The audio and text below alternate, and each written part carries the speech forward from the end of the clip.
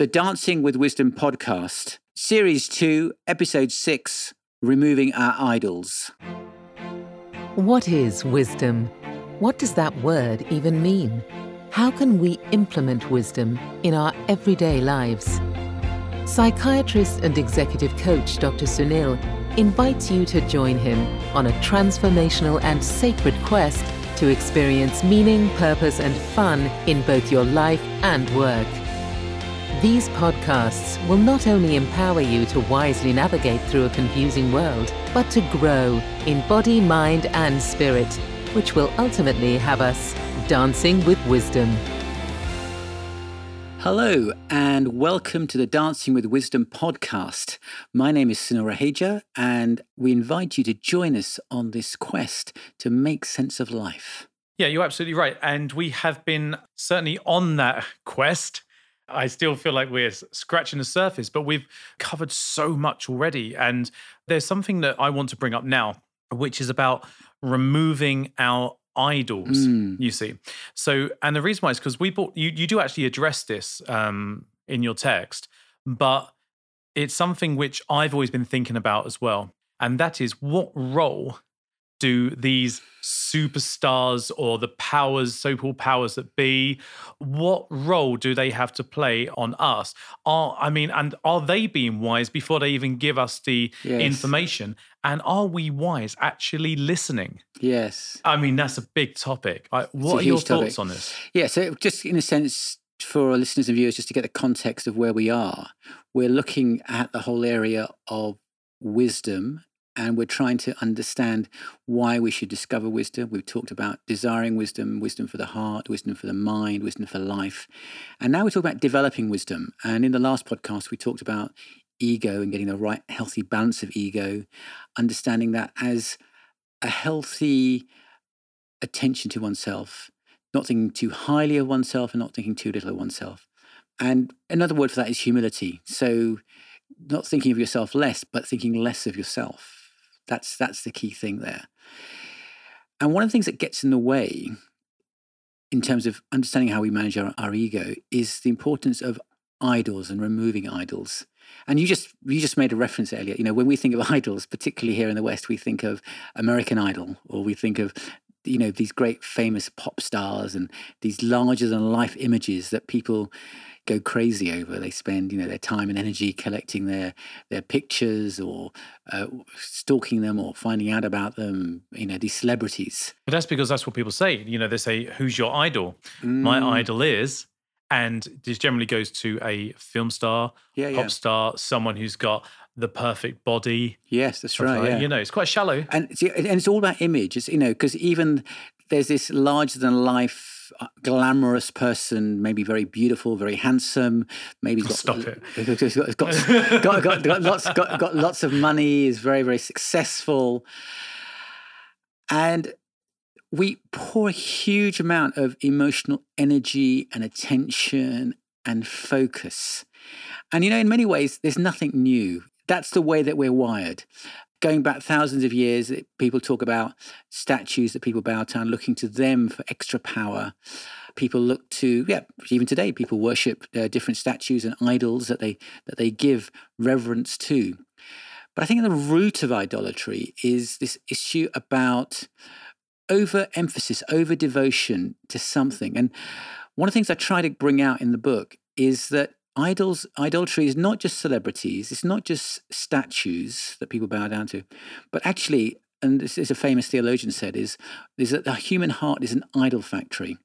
We have something within us that wants to adore and worship and put on a pedestal something or somebody.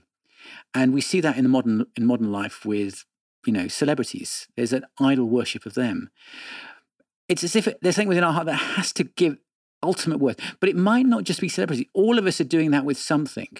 See, I would question that ever so slightly, because I think that, we can't actually answer if that's true, because the thing is, in the way we get brought up is that we are surrounded by that. It's like, we get brought up and we see things on television. You go back and you've got a famous musician or you know, go back even further and you got to say, they say, oh, I am, you know, in charge of this area, you must bow down to me, you know, and so forth. People are forced to kind of worship this kind of, but what is it that we need? Like beyond that, take all of that away. What do we actually want? Do we want to do that naturally? Or is it a case that we just... So worship, when I use the word worship, I mean give ultimate worth and value to. So everybody is looking at something and saying, if I have that, then I know I'm okay. And it could be good things, you know, family, material success, career advancement. And we look at something to say, if things were taken away from me, then it'd be okay because I still have ... whatever that fills that gap. So if you like, we're creating something that is our bottom line, the thing that you could take everything away from me, but you can't take that away from me. Now, one of the big challenges about that is that life is so fragile. Life is transient. You know, again, I talked in previous podcasts, I talked about my friend Abhishek Banerjee, who died in 2014 at the age of 32. And one of the things that really hit hard with me was just how transient life is and how it can go. And so what am I investing in? What am I putting my hope and confidence in? And so people, you know, put their hope and confidence in, you know, if I made $1 million, made £1 million, you know, if I married the woman of my dreams, if I had children, they don't necessarily be bad things. But what happens is we put too much emphasis on it. We expect more than it can give. And I think it's particularly relevant as we try to live in wisdom and dance with wisdom in our lives, is the fact that we live in one of the most advanced, in the most advanced stage of, you know, it always is the most advanced stage in human history. But in the sense we have so much, and yet we were promised, you know, that with the rise of technology, we'd be working less. We were promised with the advance of technology that we would somehow be happier and be more fulfilled. And yet there's a deep sense, I would say, in our culture and society of disappointment. We have all the information, we have all the education, we have all these resources available to us, and yet we're still not happy. And I'd say that's because we've created idols in our lives as things that we've made too important, that ultimately cannot fulfill, cannot satisfy. But also with idols as well, though, whatever that idol may be, you are relying that what they're giving you is correct and the right thing to follow. Yes, absolutely. You know, and who's to say that it is? I mean, you watch some of these, you know, programs like, you know, I love such and such on Love Island, or I love such and such in Made in Chelsea. Was like, well, great, but please don't act like it. You know, yes, I mean, right. You know, so for me, it's like, you know, who are you? Yes. Who are you? What are you? I'll tell you what, if you're being your true self, that's probably a pretty good idol to kind of follow. If you're dancing with wisdom, even if you're just beginning your journey to dance with wisdom, then that's a pretty good idol to follow yourself. So what do you mean? So what I'm saying is that if you've got, if you're looking externally for someone to worship, yes, you know, for someone to say, you are my idol, I'm going to be like you. And you won't say that consciously, but you'll always be looking for something as your ultimate, basically. Yeah, so what if you can look within yourself and find the wisdom within yourself to go on a better path to dance with wisdom? Yes. Then surely that is better to follow than to try and follow an idol. Yeah, I mean, I would take it a step further, because I think you've got to have a right view of yourself. We talked about that in managing one's ego. But I'm still, part of managing my ego is understanding how conflicted I am. And so there's this search for perfection, this search for the ultimate thing, person that will satisfy and bring what I long for. And C.S. Lewis, again, as he often does, says some amazing things. And he says, and this is on page 112, he vividly describes how in the physical world we can see instances where the longing for our desire is fulfilled. So he talks about a duckling wants to swim, so there's such a thing as water. He talks about erotic sexual arousal, and there is such a thing as sex, which in our day and culture seeks fulfillment in a whole variety of ways.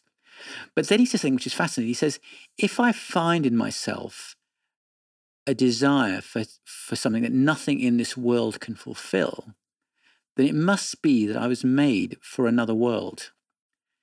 And his point being that we long for things, and yet, it's hard to explain, but we've all experienced, you've always wanted to have something and you get it, and it may be a good thing. Getting married, having children, getting the job that you've always wanted. And it's great, but it's not quite enough to fully satisfy. And what happens is that people say, if I got that, then I'd be happy. But as we've advanced, particularly in the Western world, particularly as for those of us who are wealthy, and anybody watching this on YouTube or listening to this on a podcast, you're part of the wealthy world. No matter what you think of, compare yourself to others. We are staggeringly wealthy, all of us who are able to access this. We have so much, and yet we're still not satisfied. And I think Lewis would say is that you're putting all your longing and emotion onto something that ultimately is not going to satisfy, because those desires cannot be fulfilled in this world. But we keep on putting that. And then we have some celebrity, for example, who we put all our, emotional investment in, and then they let us down, they disappoint us. All that thing we think, I get that job, I get that money, I get that relationship. And it's never quite enough. But I think there is a way, I think that in life, there is a way of having enough in split seconds, but it's maintaining it. You see, yes. And so what you're basically getting to here, so I'm a bit squeaky over here on these seats, but what you get to is effectively the ultimate connection to God. Yes. Okay, which I completely agree. And it actually links in with what I was going to say. So there are these moments, like let's say with my children, for example. Now for anyone who may not have children and they know I go, about children, talk about children. But the bottom line is that there is a moment of pure love. Yes, that's right. Yeah. When I think about holding my children and even seeing my wife, I remember after my daughter was born, I remember looking at my wife thinking, wow, men are the weaker sex. There's no, and I genuinely mean that. Yeah, that's right. Absolutely. Yeah. The men are the weak sex, just hands down. Yeah, and emotionally often they are stronger than us men, yeah. Yeah. I think they are stronger in many, many, many ways, And then I think of my son as well. And I was smiling now, just thinking about it. And there was that moment where I just felt ultimate love and contentment.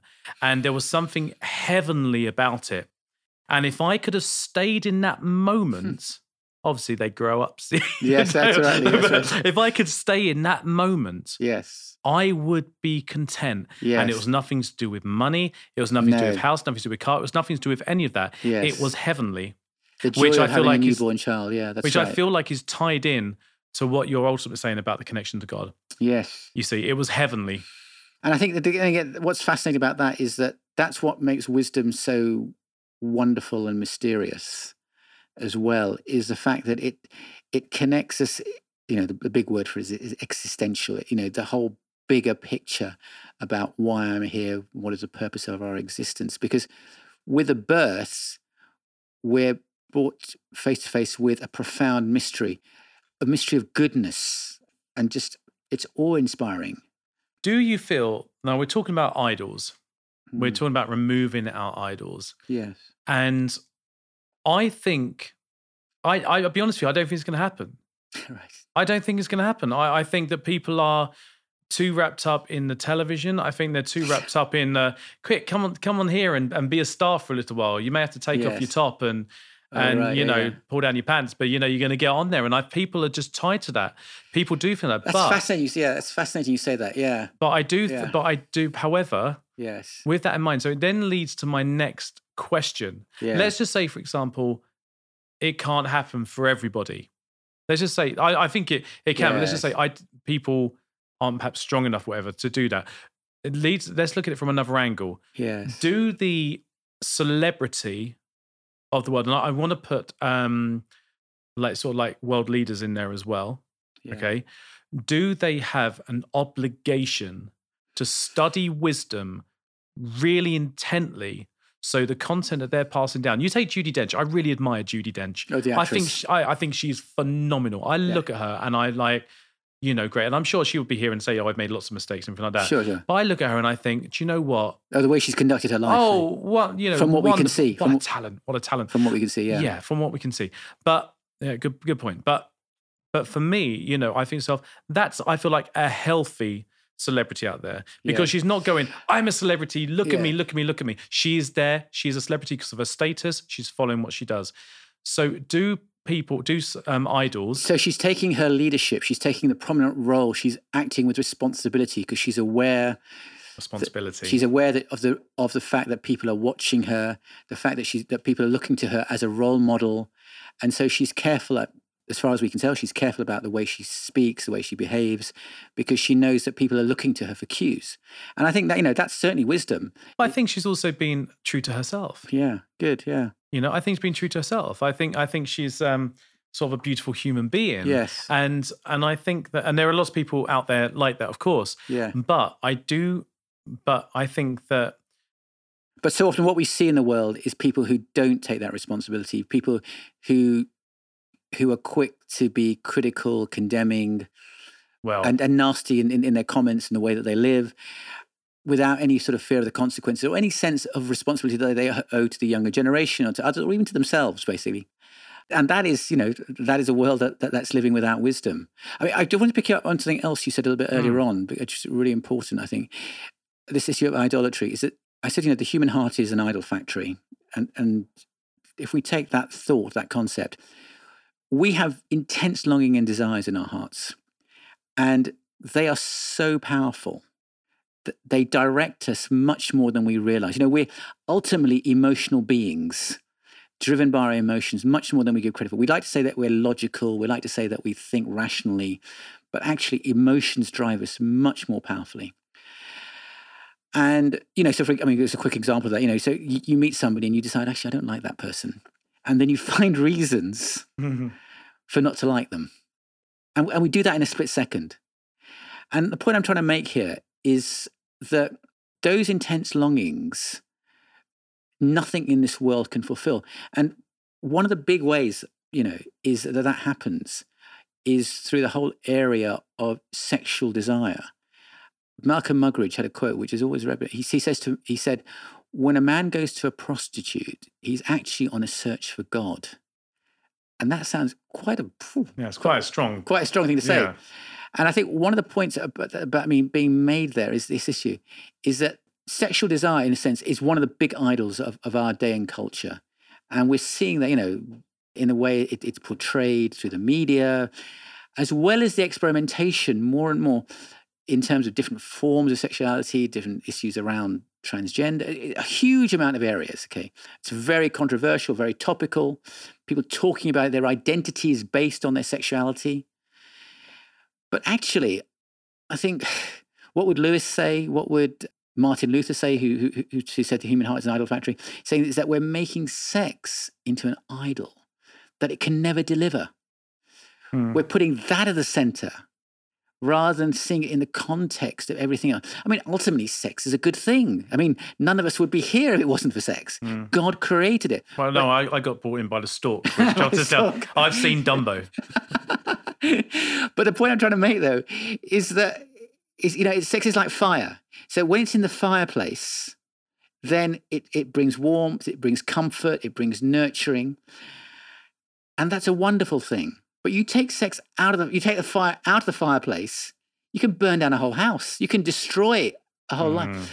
And this is one of the things, because those are intense longings and desires. And what we've done with sex as an idol is we've made it. With our promiscuous culture, we said, with anybody, anytime, anywhere, with who I want, so long as it's between consenting adults. That's what we've said. But that, in a sense, look at the consequences of what that's created in our world in terms of broken families, children growing up without father figures or mother figures. We're almost blind to recognizing that. And we've done the same thing with money. In a sense, if you think about, the 2008 financial crisis, what was that? That was about financial promiscuity. That was about just saying, we'll lend money to anybody, anytime, anywhere. We'll rise up all this debt, emotionally driven by greed. So these are big things,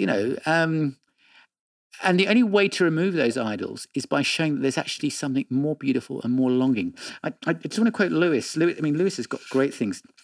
This is what he says. He says, this is on page 113. It says, "It would seem that our Lord finds our desires not too strong, but too weak. We are half-hearted creatures, fooling about with drink and sex and ambition, when infinite joy is offered us, like an ignorant child who wants to go on making mud pies in a slum because he cannot imagine what is meant by the offer of a holiday at the sea. We are far too easily pleased." Yeah. Well, do you know, it's interesting, because one thing else that I wanted to just bring up before we wrap it up today as well is that it's so easy to be an idol now. Yeah. So let's just say, right, we are on YouTube right now. Yeah. So some people are going to be watching this on YouTube. Yeah. And there are people who can create their channels, and they can go out and they can just staggering. pick something to moan about, and they will just shout about it and shout about it and shout about it. And people will latch onto that, and they go, "Yeah, I totally agree with you. I'm going to get angry with you. Yes. I'm going to get angry with you." Well, that's not wisdom. No. That's not dancing in wisdom. I mean, what kind of energy is it producing? It's producing a very negative energy. very negative energy. Yeah. I mean, have your say. Yeah, but there's a way to have and say. Speak out against injustice and things that are wrong. Absolutely. But you've got to find a way to do that brings life. And it's very easy to be critical. I mean, I've been there. I'm critical, condemning, criticizing. Much easier to criticize, condemn, and complain. Much easier, because then you see it's always the other person's problem. It's always their problem. It's always their fault. I don't have to do anything. Okay, well, I'll tell you what. I'm going to actually finish today's podcast on a question that's on page 115. Right. And it's under your review questions to consider. And before you do a quick wrap up of today, I want to read this. Okay, it's question number 1. And I'd love all the listeners to just take a moment to think about this question and apply it to their lives. And it's, how aware are you of the idols you have created in your own heart and are looking to for meaning and satisfaction? Wow. And Mike, I'm going to add on if I may, just tell me about. And I have to ask yourself this one question: is it healthy? Yeah. I mean, is it healthy? What you're doing there, and should you be applying things that Sunil's been talking about in the earlier podcast? And would you find more peace and effectively more wisdom doing that instead? So talk us through today's podcast. I'm sure we will be coming back to this. Yes. So we're talking about the whole issue of idolatry and about how the human heart is an idol factory. And what we mean by that is this over desire. There's a New Testament word called epithemia, Greek word, which means longing and wanting something, but wanting something too much.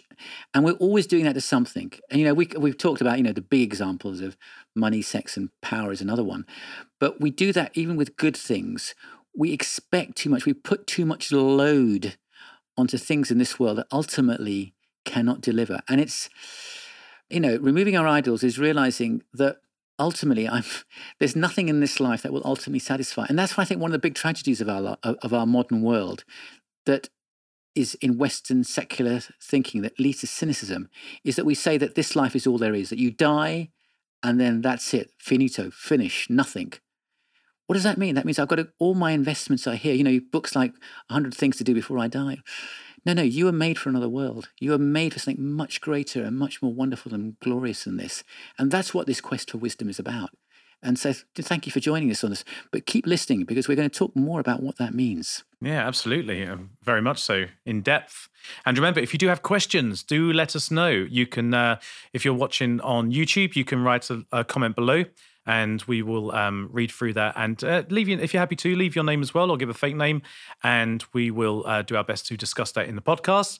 And of course, if you're listening to a podcast, we really appreciate a 5-star review, so you can, so other people can benefit and enjoy the podcast. So do share it with your friends. If you'd like to get a hold of us directly, Sunil. Yeah, so if you go to drsunil.com, you can contact us through the website. There we go. And you can get a hold of me directly. That's Elliot, ELLIOTT, at monkeynutuk.com. I always say that, Sunil, because in all my life, do you know what? All my life, it's always been 2 L's, 1 T. Yeah. Oh. Or the other way around. It's always been that. It's never been 2 L's, 2 T's. It's crazy. Yeah. And of course, you can get us on the Monkey Nut Audiobooks Facebook and Instagram page. So thanks very much. Great content. I'll see you at the next one.